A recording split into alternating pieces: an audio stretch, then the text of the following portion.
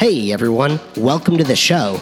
You're listening to Can I, the Latchel podcast named for the acronym Continuous and Never-Ending Improvement. At Latchel, we have a deep belief that you can't get better by staying the same, and our podcast is here to give you the tools and resources you need to achieve healthy growth. As a Y Combinator-backed company, we know what it takes to have rapid, accelerated growth, and we want to pass our learnings along to you. At Latchel, we help property managers and landlords grow and scale by taking over 24/7 maintenance operations. We've developed an innovative mix of software and on-demand support to help do that. Each week on this show, we bring on industry experts and we dive into the topics that'll help you shape your business. Welcome to the show. Let's get going. Welcome to the session. I'm Ethan, the CEO of Latchel here, and today I've got Jonathan Cook and Bryan Jenkins from AHI Properties. As you all already know, at Latchel, we handle 24/7 maintenance coordination for property managers so you can focus on more important things like growing your business. When we first started Latchel, we had actually talked about starting a property management company. We consulted with a bunch and said, this sounds like a lot to tackle. Why don't we just handle maintenance? So we started with maintenance. Oh, it's so easy. A little bit easier than taking the whole package on, right? But that's what you guys have done at AHI Properties, one of the biggest property management companies in Alabama. Really excited to dive into how you created your company, where you're at right now. But maybe we can start just giving our audience some background on AHI. Can you tell us a little bit about the company, where you're at in your entrepreneurial journey? How many doors are you at, and when did you get started? Well, let's say I'll give you the short version of it because we're an odd animal, if you will. We actually sprung off of a corporate housing company, AHI Corporate Housing, which is doing corporate housing, headquartered here out of Birmingham, operates 6 states and 12 marketplaces, do about 2,000 corporate apartments, and been doing it since 1990. So what happened and how properties kind of kicked off was late 90s, our corporate clients were moving fewer people around for longer periods of time. So with that, they had longer lease terms that they wanted to do, and they wanted houses versus corporate apartments. So we first got into the business starting in 2000. We started buying our own portfolio, like A-class properties for corporate leaseback. Between 2000 and mid-2003, we purchased 52 Class A properties for corporate leasebacks of 3 to 5 years. And then a local real estate company here that was, it's now a Berkshire Hathaway company based out of Birmingham, was statewide, and they had a rental division, which was small, actually. 109 properties, but they approached us because of all the business we did with their relocation department and asked if we would be interested in purchasing it. They were ready to get out of the property management business, which, and I'll say this for all the property managers out there, the business that we acquired actually operated out of a Rolodex box. And index cards, and then they did have an accounting department through the real estate platform. So, but that's how they did their record keeping. There was nothing electronic about it. They just had an email, and then they had, just their accounting software, which was business based and not anything outward facing toward tenant or owner client. Now, Bryan, I will say, operating out of a Rolodex box, realistically, if you just get started and you don't know what you're doing, that's perfectly understandable why they did that. Is all I'm saying, Bryan. But when you're a multi-million-dollar real estate company, you think you'd be a little more protected. I'm just saying, if I was starting one, I would be all about a Rolodex box right this minute. So January 1 of 2004, we actually went live to other people's properties as well as our own portfolio.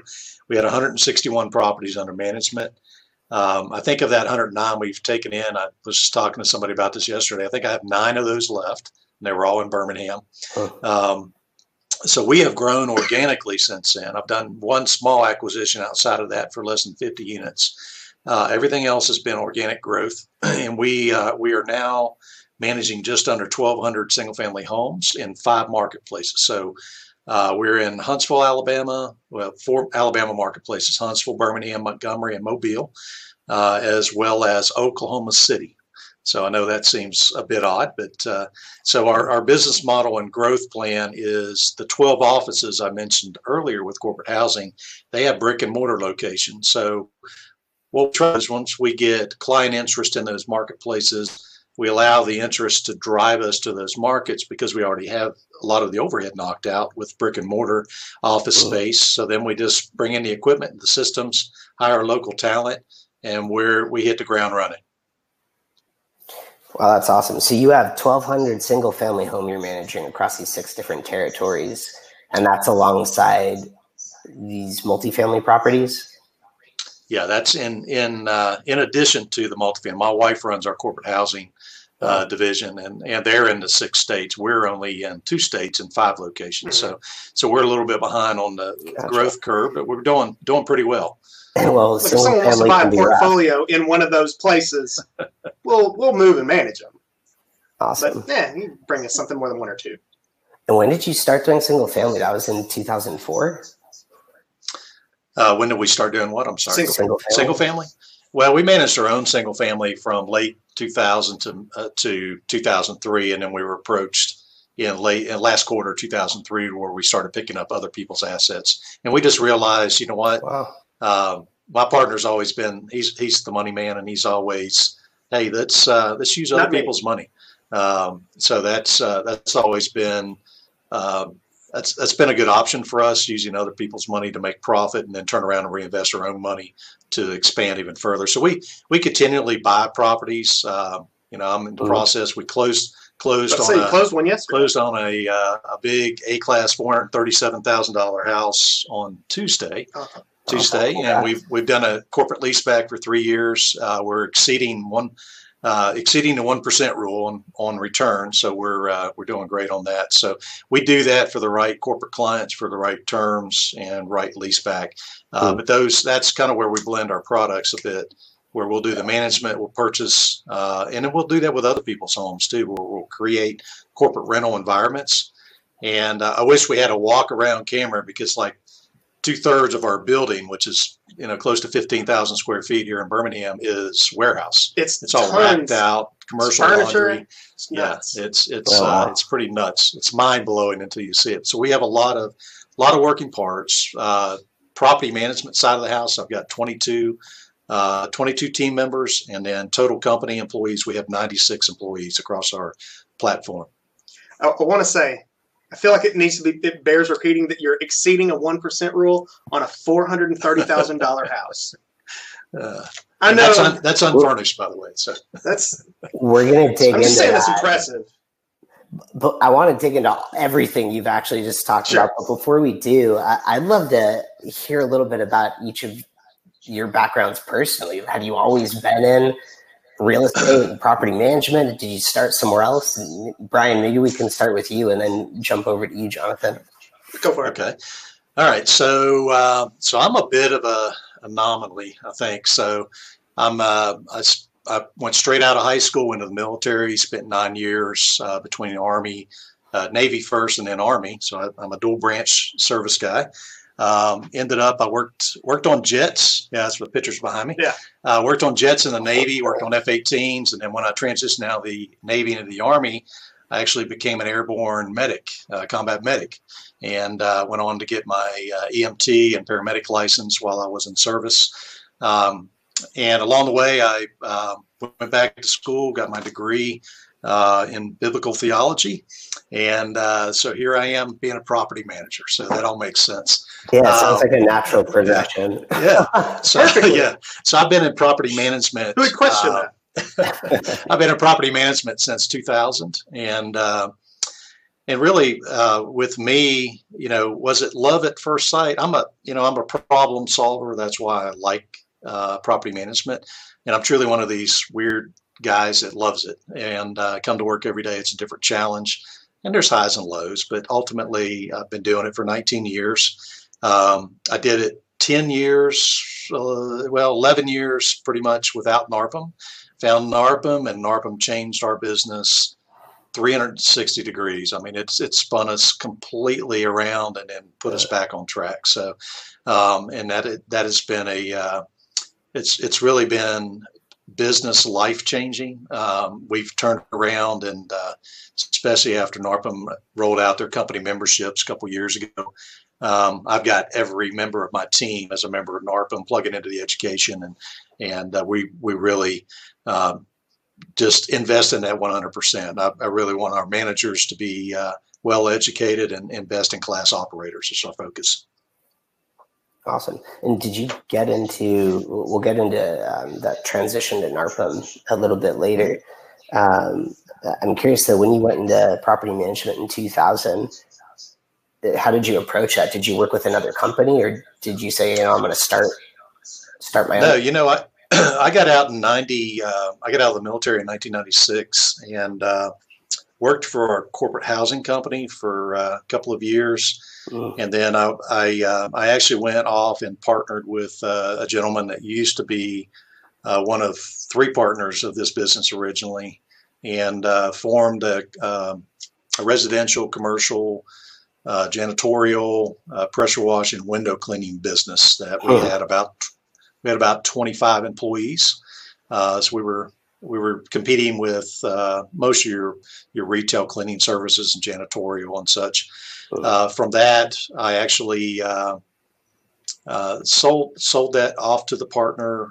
Went back home. I'd had a family member pass away. I'm originally from West Virginia, and my parents have been entrepreneurs since my junior year of high school, and I won't tell you how many years ago that was, but it's been a while. But my parents have always worked together, and I know it takes a special relationship, and my wife and I actually work together here.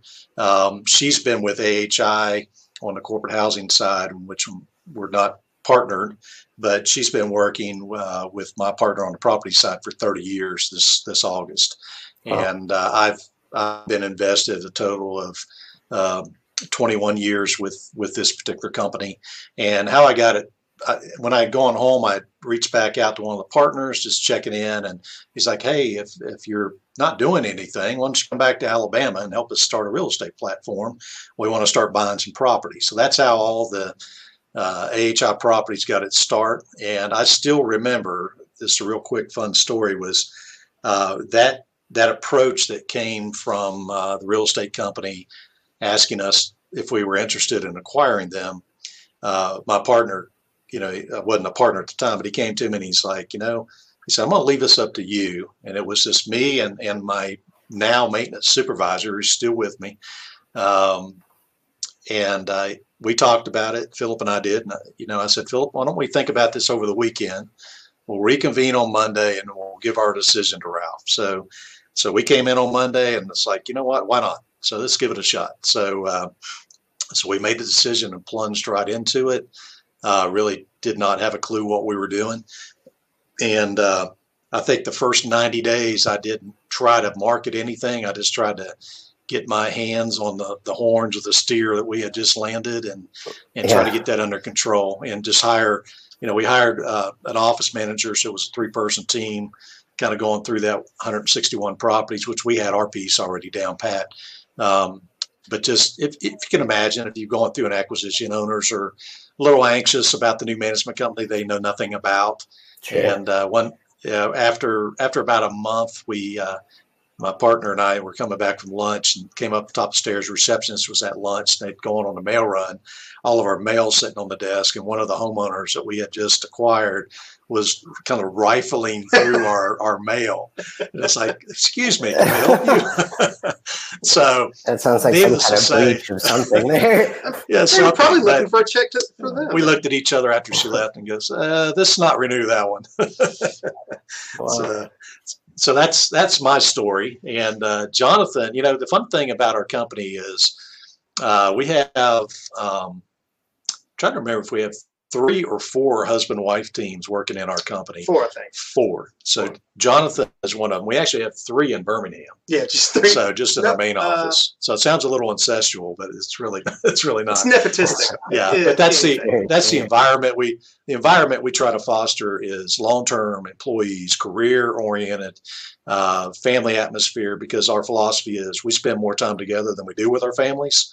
So unless we're here and you're married to somebody that works in the building, right. And then you just happen to spend all your time with your wife, like I do. And that takes, and I learned that from my parents, that takes a special relationship. Sure does. If you think about anybody the majority of my friends are like, man, I couldn't work with my wife. I think I'd strangle her, and vice versa. I worry Katie's going to strangle me from time to time, bro. Just a little bit. But the thing is, the reality of it is, and my wife and I both running operations, it gives us a certain amount of insight into one another as to what kind of day we've had or what's going on. Yeah. But at the same time, we know when to shut that off and have us time and not just be all consumed by work. So that's that balance. Yeah, there's at Latchel, a lot of people don't know this, but Will, who's usually on the show, he's not here. I mentioned this before we started. He's actually at a baby appointment right now, due in August, sometime in August. I think it's August 8th, if I remember right. His wife actually worked with us for a long time. Oh, wow. And it is interesting to have like that dynamic. I saw it in them working together, 8 hours, 10 hours. We're a startup. I'm sure you've had days like this. You go 12, 14-hour days. Oh, yeah, yeah. And then, you're back at home. We haven't started up in a long time, but from time to time, sometimes you need a 12-hour day. You do sometimes. That's right. Yeah, sometimes you need a 12-hour day to just escape from whatever is going to happen at home when you get back. So, yeah. Well, I'll say, I've had the privilege of, my kids are now 21 to 28. I've got 4 of them. I've got one married, and I had my first grandchild in March, little baby boy. Oh, congratulations. Thank you. So I'm a grandfather, and I'm the oldest of my brothers, so I'm okay with that. And then my oldest son is actually getting married in October, which is going to make me be late to National Convention for NARPM, but I think they're going to give me a pass on that, so I won't be in until Wednesday. I think he deserves a pass there. And I think I've got a class scheduled to teach on Thursday, which they swapped around for me so I could get that accomplished. So, yeah, so that's my fun story, but I don't want to take away from yours. Your story is much more impressive. only in your eyes. So. Well, I mean, Brian has been doing property management as long as I have been like an adult. So that's pretty impressive. That makes me feel quite old. I just want to say. Just saying. Well, let's take it as a compliment. You should. When I grew up in real estate, which is kind of weird to be a kid that just knows as much about real estate as my life trajectory took me on. My mom and my stepdad, they've been in real estate since I was like 5 years old, like for real. And so my mother's best friend is a real estate broker. My stepdad was a real estate broker. They owned a company. It was just real estate all the time. It was just constantly going out, being in real estate, but it was always on the sales side. I mean, it was just the real estate sales side of it forever. And then when I graduated high school, it just became like that was the path that was going to make probably the most sense. And I'd moved down. I was in Auburn. When I was in college, I went down there, and it was that's a little bit different than Birmingham. And I was in Auburn and started selling cars when I was 19 years old. I thought that'd be fun. I can do that. So that was my very first like real adult job. Was I started selling cars. I figured, how hard can it be? I got into sales. Moved back up to Birmingham when I had my first son, or my only son, my first child. We moved back up to Birmingham because this is where I'm from. I grew up in Birmingham. I've been here my whole life, and so I moved back up here to be closer to family. And I was like, well, I guess real estate. I don't want to sell cars in Birmingham. Now that I have a kid, I need to be at home, because when you're selling cars, sometimes those 12, 14-hour days, that was happening, and I didn't realize that was going to happen way more when I was in real estate. But I had babies, so I got into real estate. I was the youngest realtor in the state when I got my license, so that was neat for about 5 minutes until someone else got their license, I'm sure.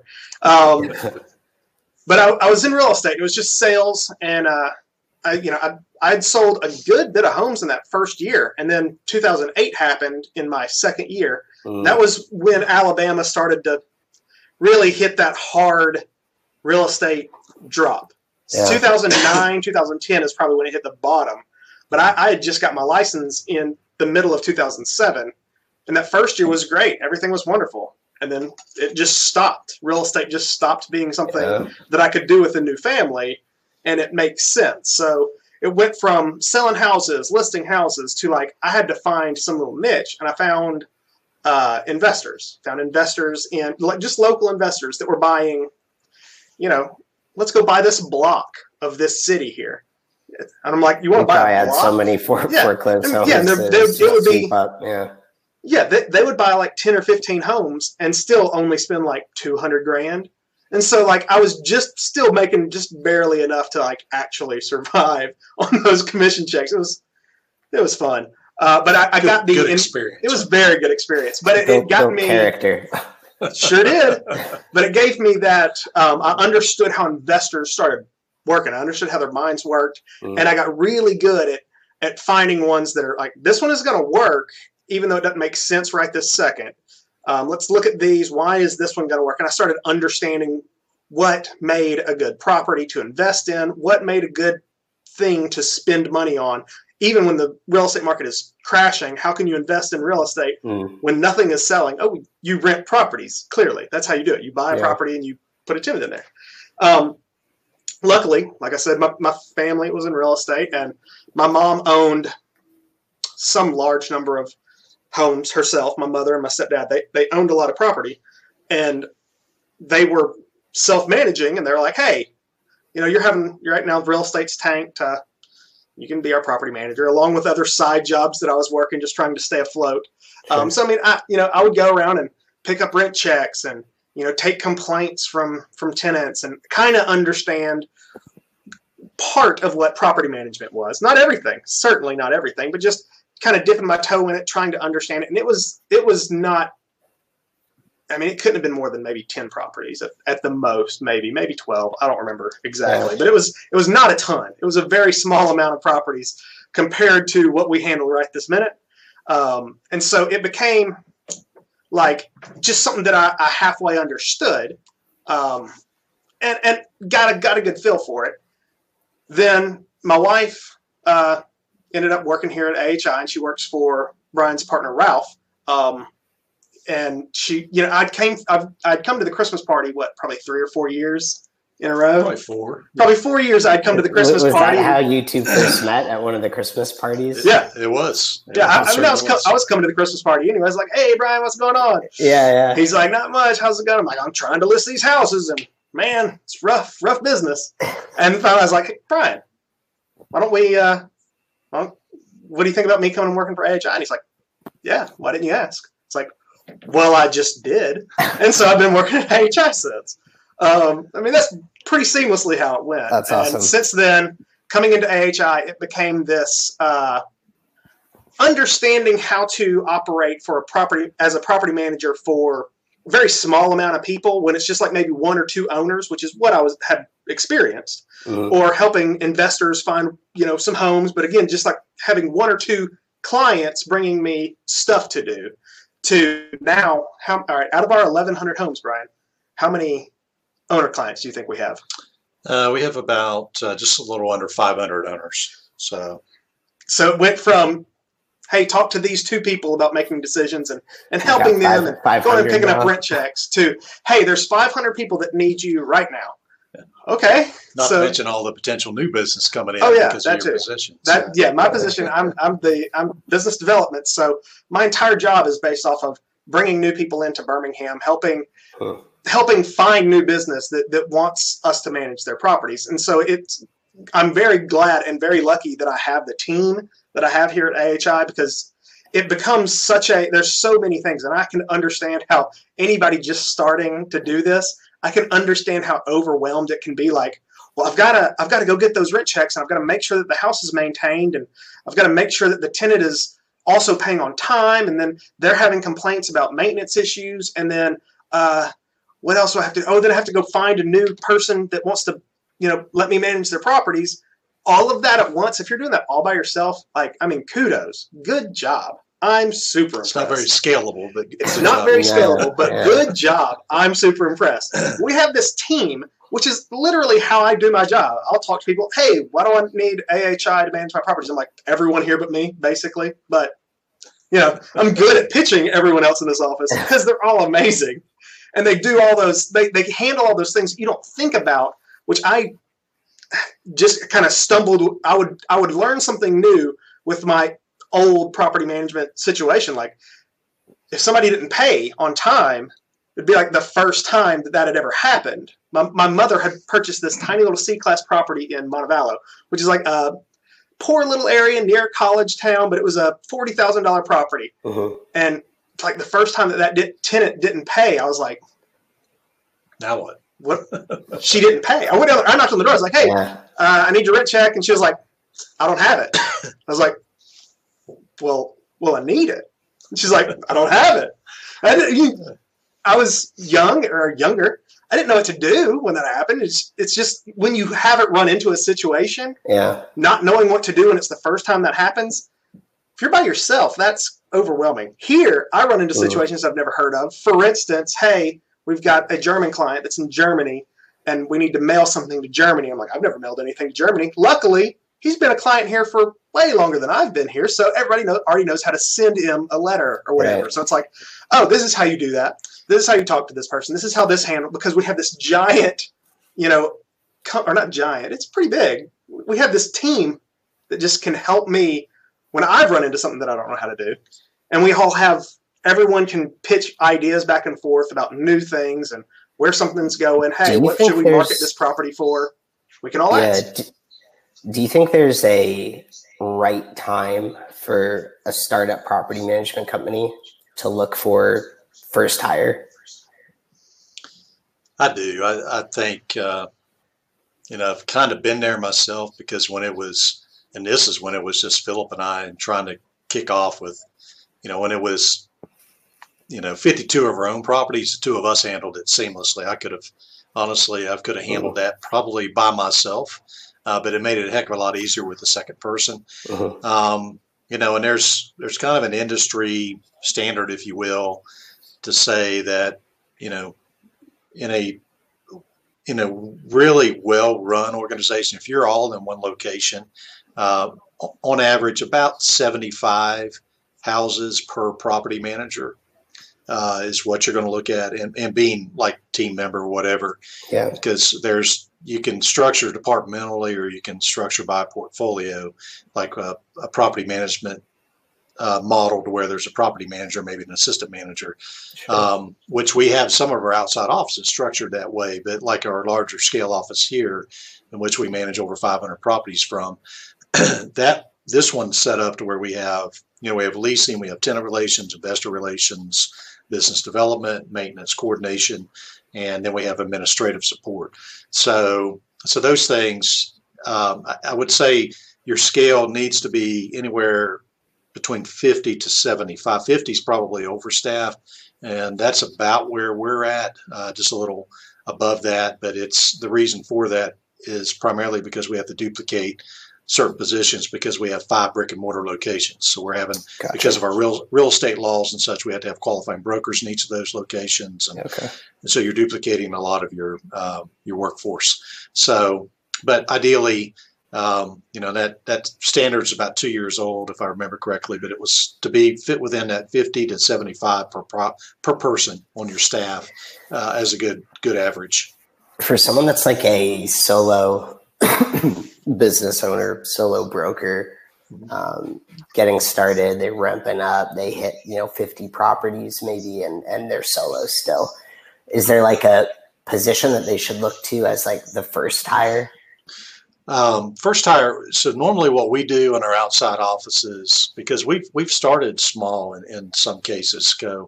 So Oklahoma City is a prime example. We started with 22 properties, one client, and went out there. I hired one property manager, which was going to be my lead, even as we grew the marketplace. And so we rocked through a year, and at the end of the year, we closed another large portfolio of 89 properties. So So then all of a sudden, It's a ramp up we there, man. broke 100 properties. Yeah, that's like 4x overnight. Yeah. Wow. So, and then we immediately closed another one in the month of January and another small one in February. So then all of a sudden we're above 160 properties under management, and we're hiring staff rapidly. But my number two position hire was an assistant property manager. And what that looks like with two, but we rapidly got to the third position because I wanted 3 people on that, basically from 150, ramp it up to 2 to 210, and then I'll start looking for my fourth as we continue to grow. But the second position, and kind of breaking it apart, because when I started this location, I was signing owners and leasing properties and handling all the admin and financial side of it. Mm-hmm. And then my first hire was maintenance coordinator who came on with me. Philip took all the maintenance requests, handled all of our contractor relationships and negotiations and such. So that worked out well, but we rapidly determined, hey, we need a third person, which in our case back in that day ended up being an office manager that handled administrative and handled the financial piece of it. And then we had the luxury of having a CPA on staff here. And so we were working with the CPA when it became owner draw. I just remember those painful days, server-based technology. I mean, an owner draw day was a full day for your full team. Now, I mean, it's literally, you go through the entire process in a couple of hours and 3 or 4 clicks through the software. And it's usually me and one other person. And it's really not nearly as nerve-wracking as it used to be. And we can pump out all of our payments for our vendors, our management company, and our owners just in, like I said, just within the span of a couple of hours. So I kind of want to get into the growth side, especially like for a startup, and going from 22 to 89 and somehow making that work and not breaking, and then being at 160 just another few months later is insane. Who was focusing on the growth? And like maybe Jonathan, you can talk a little bit about how do you actually approach growth? How do you bring in new units into the company? Well, I think there's more than one way to look at it. Well, there's more than one approach. That's certainly. We deploy several different strategies, and in the end, they're all feeding business into you. If you make a funnel of where can you get business from, if you just funnel everything, eventually have everything land in there, and it's all entirely relationship based. That's how you have to do it. You have to prove yourself and build the relationship to where people will send you business. I think the number one most important way to handle that is NARPM. I mean, we're NARPM members, and NARPM is one of the few organizations I've ever been a part of that has the kind of coordination and cooperation that I see in NARPM. Because if, metaphorically, or for instance, if somebody had a property, if one of our clients called me and said, hey, I'm thinking about buying a property in North Carolina. We don't have an office in North Carolina, but I know 3 people off the top of my head that I would go, all day long. Call them. I mean, I've got their phone number in my cell phone. Yeah, probably. I mean, it's just call, hey, here you go. I can text you their cell phone. I can just share you their cell phone number. Call this person and get it handled.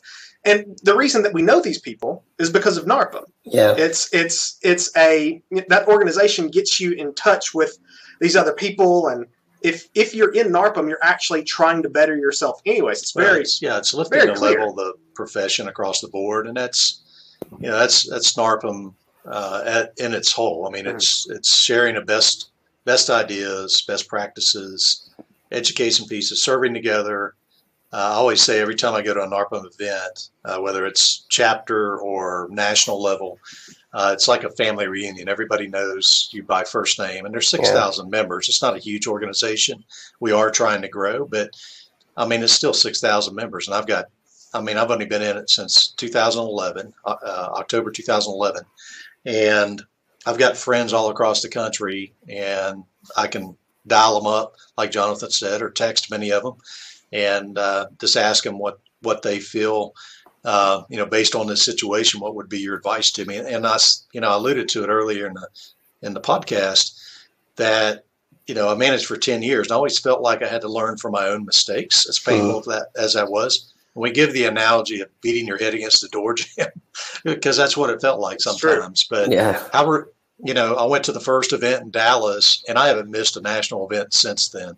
But I went to that event and immediately the first thing that just stood out to me was just the networking and then the education pieces and then the after education networking and where people were sharing specific examples on what they were doing and how it was working for them and how do you implement it? I mean, if you're managing several hundred properties, how do you implement that? What timelines do you look at and that sort of thing? So that's where everybody's helpful.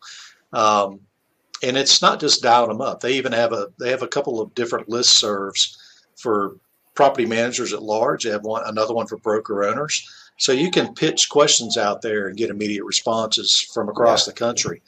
And that's a really big value add for folks that are growing their business and trying to sort out best practices, build additional income streams. Guess I can't tell you.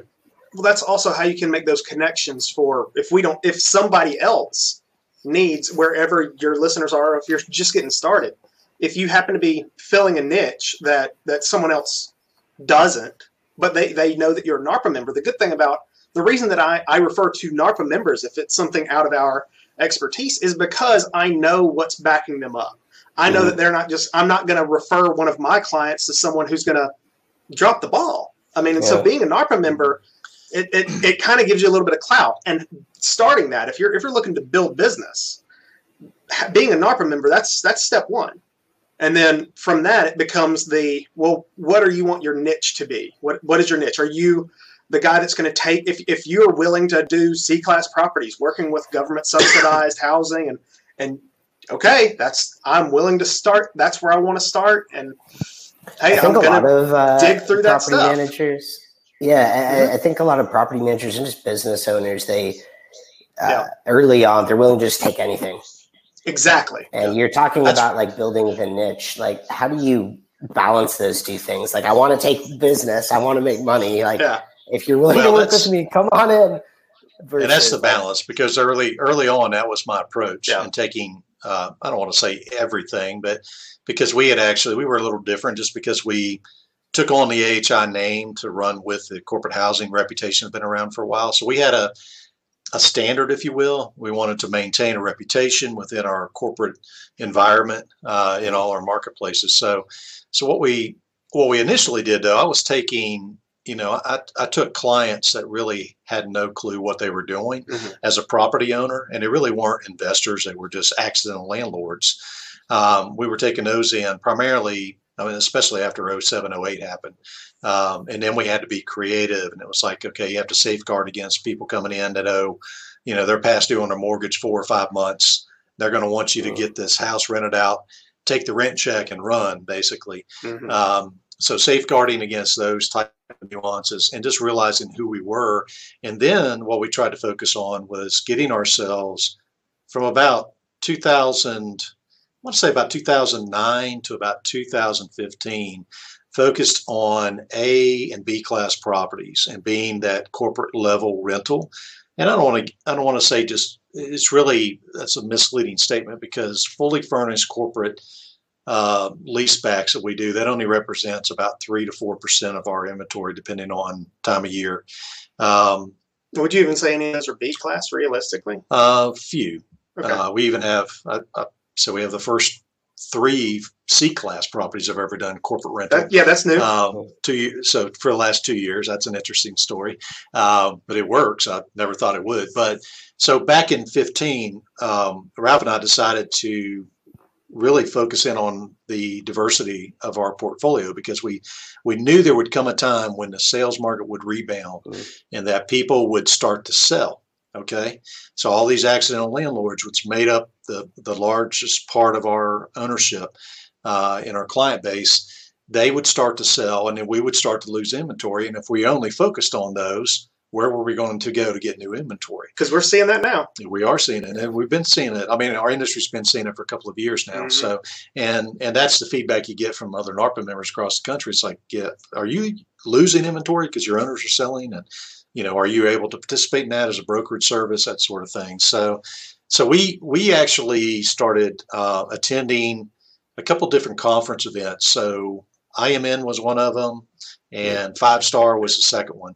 And we started focusing in on funds and small REITs and just identifying with them in our marketplaces and really courting to that crowd of clientele. And after attending a few of the events and having some networking opportunities and getting some interviews, we actually were able to land some business, and that started changing the tide. So now we're, while we still have a great mix of AB properties, we're probably 40 to 45% C-class properties now. Wow. To where we've diversified out and we're doing some of the Section 8. Now the large investors are trying to stick with a formula of about 15% of their total investment portfolio be Section 8, no more than that. So we try to help with that. But managing Section 8, managing standard C class, and then of course the B and A classes, which you have different options of going corporate rental or just standardized rental there. And we're actually on the cuff of because of our corporate housing business model, and we have all the tools in place, we're now looking into launching basically an Airbnb model, because we've had some success. Awesome. And I'm super excited about it. And I've actually got some. I'm super excited about it. It's the most exciting thing that's happened. Yeah, so we've got a couple of NARPA members that have been doing it successfully for about a year now. Just want to get some track record under their belt so they can share some stories with me. But like I said, we do a lot of turns. Our corporate housing average stays 60 days.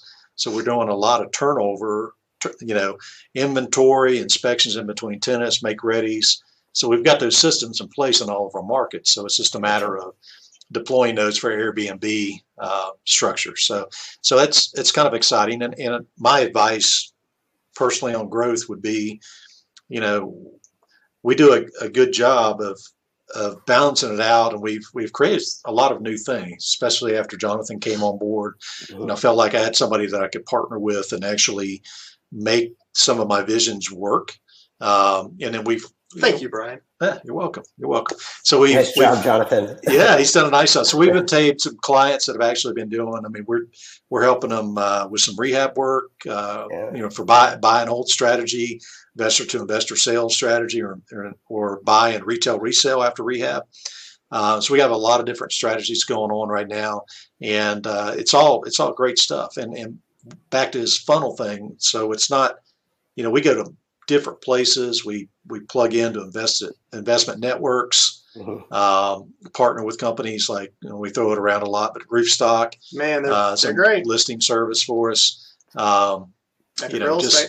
Yeah, just coming alongside a lot of our affiliates, like you guys that are affiliated with NARPM and NARPM members, and learning about it, just staying more or less cutting edge, because it really truly blows my mind if I look back at 2010 and how property management was in 2010 to where it is today. Yeah. I know it seems like property management's been around forever, but I can assure you the technology pieces that have come alongside, property management are allowing companies like us to scale and provide consistent product across all of our platforms. The scalability becomes exponential when you have cloud-based software. It makes it to where I can do one thing in my office at my desk, and our Oklahoma office can see it. Our Huntsville office can see it as soon as I'm done. And so I can make a template and say, hey, this is how we're going to handle this situation. Here you go. Plug in an address and a name. Be done with it. Yeah, our success in multiple markets is quite simply, we have policies and procedures, obviously, but I use them as a guardrail system, and I allow each marketplace to have their own individual flavor. So they just stay within the guardrails, and the qualifying brokers run the operation. And there are certain things tied into law or financial. We're pretty straightforward, black and white on those. But outside of that, my brokers have a lot of flexibility to get the job done. And at the end of the day, they're doing it our way, and we're providing consistent payment reporting. Can you give some examples of the guardrails? Because a lot of of our customers at Latch will talk about expanding to new markets. It's one of the reasons a lot of our customers even use us, so it's easier to expand. And I think they'd really benefit if hearing from you, like what are the guide rails you set out going into new markets and expanding, and then what flexibility is there? Probably a very easy one would be our policy on late payments. So our policy on late payment, and I always give broker level approval is required. So that puts the agent, puts them at ease. They know their backside's covered, right? And then it's on the broker at that point. But basically what we allow as a company standard is rent's due on the 3rd with our company. After the 3rd, it's a 10% late fee. For the first time offender, we authorize our operators to waive the late fee one time only. And if there's another circumstance that comes up after that, that requires broker level approval to override that. And then my brokers have to answer to us as to why they did that. And I just want to, the big thing with that is we just want to be careful we're protecting ourselves potentially for any fair housing violations or anything where we're treating anybody in a different manner. But all my brokers, they're trained on a different level to realize and risk manage that. Where their staff knows that they've got the flexibility to stay within the guardrails of, hey, I can give a one-time, get out of jail free card. So do you have like a playbook that brokers and agents read? Well, what we have is I have itemized policies, and every time we hire somebody new, what I do with that is I've got them on our server. We're a server-based company, but also download a memory stick for them, and we have all of our procedures and policies on that. Awesome. So that's part of their Did you build those from scratch? We did actually. Painfully, it was NARPM that inspired me to do that, and what inspired me really was to the challenge to systemize our business so that at the end of the day, if we wanted to hang it up and retire and get out of the business and sell off, we would have a marketable company to sell, not just a book of management business, but a complete business of systems and the company and the brand. And that's what we focused on. And quite honestly, it always sounded like a daunting task, but really what got me moving was I had a college intern working in here for me for the summer. And I took a weekend and I went through and I wrote out all the processes I could possibly think of within our business. Yeah. And I said, and it was Mary Hannah. So I said, Mary Hannah, I want you to go around, and I wrote out the person's name beside the process. I said, I want you to schedule a time to sit down with them, interview them, and get them to document this process out for you. I then want you to turn around and put it in this Word format and save it on a memory stick. So she did all that for me throughout the summer. And it really didn't take her the entire summer. It was really about a 1 month project. By the time you work out everybody's schedules and all that, and then bring it back to me so I could review it, and then we go back to them with additional questions and fine tune it a little bit. But the thing to remember is that's always been drilled into my head. They're living, breathing documents. So as things change, you need to be able to adapt those documents. And when you do that, you have to make your staff aware. Because was that before DocuSign that you did that originally? No, I had DocuSign at the time. Yeah. So. I can remember doing real estate before DocuSign, and that was electronic signatures were not like a thing that you could do. Yeah, that was probably a big pain in the butt. Oh, man. And the other thing was, think about when you hire somebody in, you don't want all the knowledge to be up here, and then if they ever leave you, all the knowledge goes with them. Yeah. You want it proceduralized so you can bring the next person in.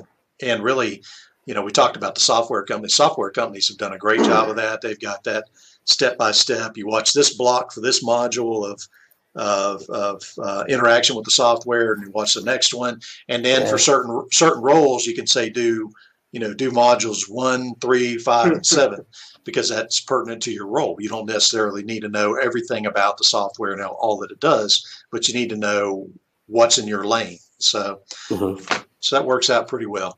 Awesome. I'm kind of curious, like as you were expanding and growing, even early on, were there certain hurdles that you had to figure out how to overcome? Like what were the hurdles you ran into? Wow. Is this just in bringing new business, or is this just in running what business you have? No, it could be either one. If you hit a hurdle, like in figuring out how to get new business, let's talk about that. If you hit like a scaling problem where you were growing so fast that things just started breaking. Let's talk about I that. will say this as far as new business goes. Once we started taking on national investors and taking these people that were coming in through. Yeah, let me add one thing. Oh, go ahead. I'm going to pause you real quick. So the one thing I want to add is we have an internal insurance agency in-house. That's huge. Which was a game changer in our business development model. So I'll let Jason, Jason's on my mind. He's downstairs. He's downstairs. He's our insurance guy. I'll let Jonathan keep on going. Well, the insurance part, that's huge, being able to, because I just had an instance today where a guy's insurance wasn't going to cover a vacant property because it's his insurance. It's his homeowner's insurance. I'm like, call ours. Why they don't have that requirement. Exactly. But one of the things that I noticed when I first started taking in business here, and it was everybody calling, because AHI has been a pretty big staple in Alabama and Birmingham way before I was here. And so I'm coming in and it's everybody, hey, I need you to manage my property. I need you to manage my property. I need you to manage my property. And at first, if you just take all those in, what ends up happening is a lot of those properties are either spread out too far because you just want to take in the business. You think that's your job, is just to take in the business. That's the smartest thing, is just to take in the business.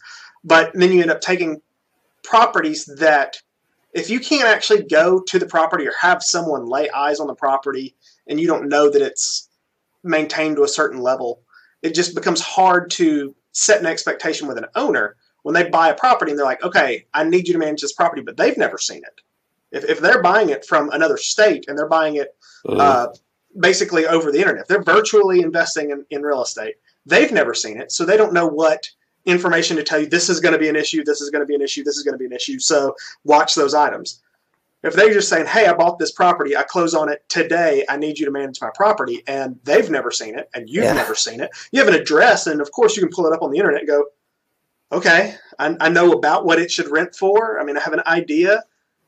Without getting out there to the property, if you just take in everything, that's what I noticed, is if you just take in everything, the ones that are going to cause you the most trouble are the ones, they're going to cause you a lot of trouble, and they're not actually going to be worth it. If I'm making, let's just say 10%, to filter what you're going to take in. If I'm making 10% on a $600 a month rental, that's $60.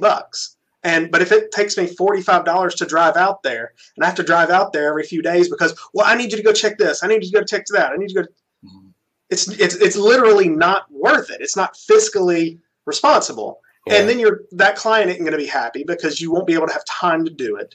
That tenant, that if you ever do place one, it's not going to be happy because it's hard to get to. And it means, as much as it means enough to you that your name is on that property, you want it to do well, you want to take care of that client, it's in a difficult spot to get to, or if it's just whatever kind of issues it is, if the property already has issues when you take it in, so it just becomes a hassle. How do you approach getting to those new areas then? Do you wait until you have like a large portfolio where you could support putting someone like in the area? Well, we've done it both ways. Yeah. I've done small, medium, large portfolios. My first expansion, my first two expansions, the first one was Mobile, and we went there with 75 properties. We started Huntsville next with 10 properties. And then I've started Montgomery with 168 properties. And then we started Oklahoma with 22. So we're kind of all over the board. But the ideal is to look at the marketplace, see if it makes sense for your growth strategy. Yeah. Because ultimately you don't want to put all your eggs in the one basket with the large client, because something happens with the large client, which I've had a close friend of mine in Narpin that went through that, lost 2/3 of her business size overnight, had to close one of her 2 locations, and she still survives today and is growing again. But, she learned a painful lesson, had to let staff go. And, those are painful moments. So you want to make sure it makes sense. You want to make sure you've done your research on the marketplace to include, the employment base, the area, the level of expertise in property management that you can tap into and hire, because it's all going to come down to your local your local expert. And that, if you got somebody that knows the marketplace and knows property management, you can be successful. You can train them on how you go about doing that, but you need that base knowledge and you need that base expertise. So you've mentioned NARPM a lot. And you've also mentioned that was a turning point when you joined NARPM. Well, you know my current role with NARPM, right? So I'm a member. No, I don't. So I'm I could make a guess, but yeah. Well, I am the National Member Services Committee Chair. So okay. I work and try to entice members once they join to remain in NARPM, go for their designations, become professional property managers, as well as retain those that are not really active, try to figure out ways for chapters and national level membership to engage. So I've been doing that. This is my second year in a 2-year term in that role. We don't have a chapter in Alabama. We kind of talked about this summit we put on a couple of weeks ago. So we're trying to trigger some level of interest in Alabama between Huntsville, Birmingham, and Montgomery primarily, but really the entire state, to where they're going to become involved and we can form a new NARPM chapter within the next 2 years. So that's been my goal. And when I joined NARPM, the first thing I did was find a successful chapter, which was consistently winning every other year, because that's as much as you could win for large chapter of the year, which was Atlanta. And I got plugged into the membership in 2012, started on leadership in 2013, came all the way up through the ranks, was the 2017 president of that chapter, which is the largest NARPM chapter, local chapter. We have just under 300 members in that chapter, and learn from those guys. I mean, we have people in there that are managing 10 properties to 5,000 properties. And you talked about scalability. One of the guys we had on our property management summit panel, David Lightfritz, with Atlantic Property Management. He's got about, he's currently sitting around 900 doors and 950 doors or so. But at one point they grew, they had about 200 and a little, we'll call it 250 for the sake of numbers, but it was 200 and something doors. And he got some large clients in, and within a 12-month period, they added 2,000 doors. If you can imagine the scaling nightmare of that. And he learned the value of, some of it was painful, but toward the end of it, he learned the value of utilizing virtual assistants, which we've been talking about. And he even mentioned on the panel, which we'll have a podcast episode to replay this summit. It was really well done. But he talked about, if he had known about virtual assistants when he did that transition, that scaling process, he wouldn't have lost nights of sleep and years off of his life trying to sort through that, because that's the painful piece. When you land the business, you land that keeper of the fish, and then all of a sudden it's like, oh, okay, we got it. So now we got to scale up for it real quick and get ready. Yeah. And then all the while you're learning the nuances of your client. They're learning your nuances. So just making it work, and then making it work within the confines of your business. And that's not always an easy task, but I would say just the people that have poured into me and caused me to focus in on the business and not just get the work done, but how to best get the work done and most efficiently, on my systems, my policies, my procedures, and my income streams, and identifying additional income streams. One of those was a great idea we've been doing for 4 years now, but one of the property management firms and owners of that in Atlanta, was actually Robert Gilstrap's idea, but multifamily's been doing it for a while. But he's like, why can't we do this and put it into single family, which was pet rent? And so adding that pet rent in, and then they're doing some other ideas that have taken it a step further, to where management companies are retaining self-insuring against pet damage. And a lot of that stuff's catching a lot of traction right now. And just the number of pet owners applying for your properties is just off the charts. I don't really care where you are in the U.S., but it's happening. And the old days of, no, I don't want to pet my property, you really have to rethink that strategy, because you're cutting out such a large percentage of your. What is it, like 70% right now? Yeah, it's pretty close. It's like there's like 70% of the rental market has pets, and if you just say no pets, no pets, limiting yourself. Okay, well, good luck. Yes, sorry. That's one of those things that I was talking about earlier. Is you don't know things that you don't know. Right. That's kind of one of those pieces that I was talking about earlier. If you don't know how to handle that, because you don't even know that you don't know that, And then you get plugged in with NARPM, and they tell you things like, "Oh, have y'all run into someone saying that?" And you're like, Well, "I didn't even know what." My next level challenge for our business is really to draw down and focus in on the metrics of profitability per door, because it's truly not about the number of doors you manage. It's more about the profitability you have in each of those doors that makes you successful. Because you can, back to your strategy, I'll take anything and everything. You can get into those situations and probably tie in on your example to where you're paying money to actually have that property in your management portfolio, which is not a smart move. So just knowing what that looks like. But one of the other things that I'd like to add is as we grow and keeping a consistent product and level of service. That was the point I was making. You got to keep a standard. So one of the things that we do is we have a monthly mastermind call for our managers. And the premise of that is I'll come up with an agenda, and we'll have old and new business, and we'll have each office gives a brief to everybody else, typically between an hour and a half phone call. But the purpose of that is to bring up any pain points that they're having, and as a group, we solve that together and come up with the best practice and solution for that, and then we implement it as policy across the platform. So that really helps us stay consistent. It's not perfect, but it definitely keeps us in tune. And we just we jump on Zoom, everybody's got cameras, and we all just hash it all out, and everybody enjoys themselves, and we try to just foster that environment of team throughout our branches.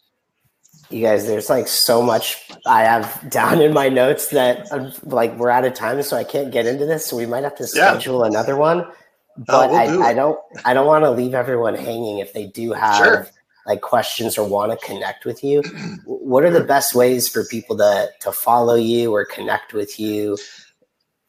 Well, I'm going to let my co-host here actually just throw us out there. So honestly, okay. Before I do shameless plug, listen to our podcast. That's the point. If there's information that we piqued your interest on, we have our own podcast. It's called Profitable Powerhouse Properties with the AHI Group. We are on iTunes. We're on Podbean, which is where we're hosted from, and then that spreads out to essentially all the podcatchers that there are. I mean, wherever you got. I haven't specifically put us on Stitcher.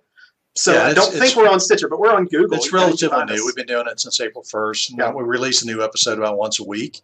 So we're starting to develop a following, but it's fun. A really good contact piece for both of us that distributes to both of us would be podcast@ahiproperties.com. And just throw your question out there. We're quick to get back to you and happy to share. And most of those, the podcast is geared toward the investor, but the stuff that we talk about, the points that we hit on are so relevant to someone trying to build a property management firm. I mean, all of that still is going to hit in that same. Yeah, it's best practices. It's best practices all around. The premise of it is outward facing toward the investor, but it's coming at it from a property management perspective. Awesome. And how to avoid pitfalls as an investor and stuff that you probably no one's told you that you should be told as you get into the business of buying real estate for buy and hold strategy. So. And the more you know about, in my opinion, the more you can get into your client's mind, which is the investor for a lot of us, that investor that's going to bring us in a portfolio or bring us in houses here and there. And, the more you can get into that mindset or where they're at and how they're thinking, the better you can get in front of issues that they're going to have, the better you can bring them solutions before they have problems. And the more you can come off as you just know more. You have that expertise, and that you sound like, oh, of course I should use you. Of course you're the best property manager for the area. You're who I need to talk to because you're educated on this. Yeah, so continued education is really so the crazy piece of this was, so my partner and I did a guest appearance on a podcast, our very first one. It's been a few years ago now, but they split it into two parts. And out of that podcast, we signed 52 new properties out of both episodes.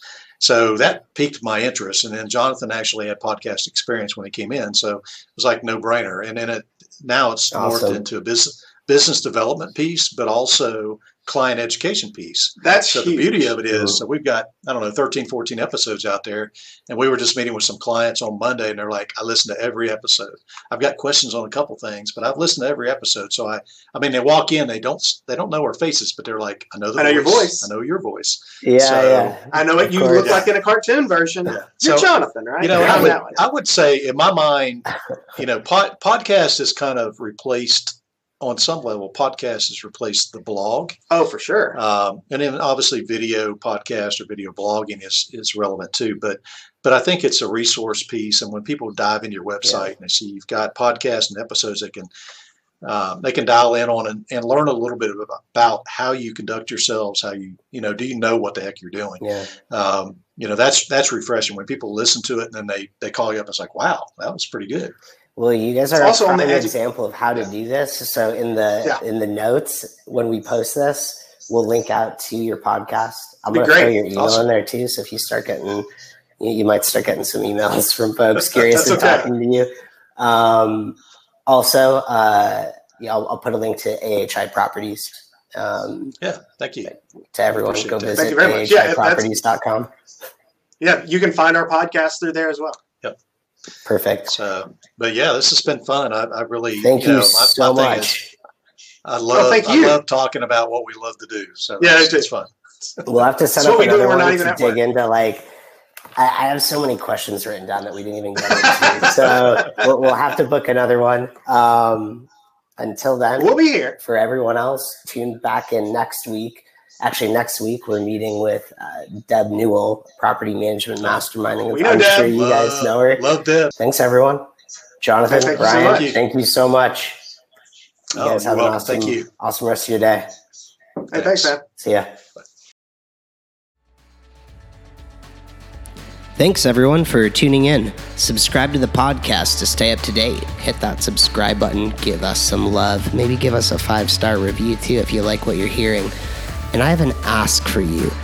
I'd like you to go to latchel.com and click the book a demo button to schedule time to talk with us. We want to hear about your business, how you've been, how you're growing, how maintenance is going at your company. Maybe we can work together, maybe not, but you won't know unless you talk to us. So go to latchel.com, click the book a demo button. I'm looking forward to talking to you. I know the rest of our team here is. So go do that as soon as you can. Thanks, everyone. See you back next week.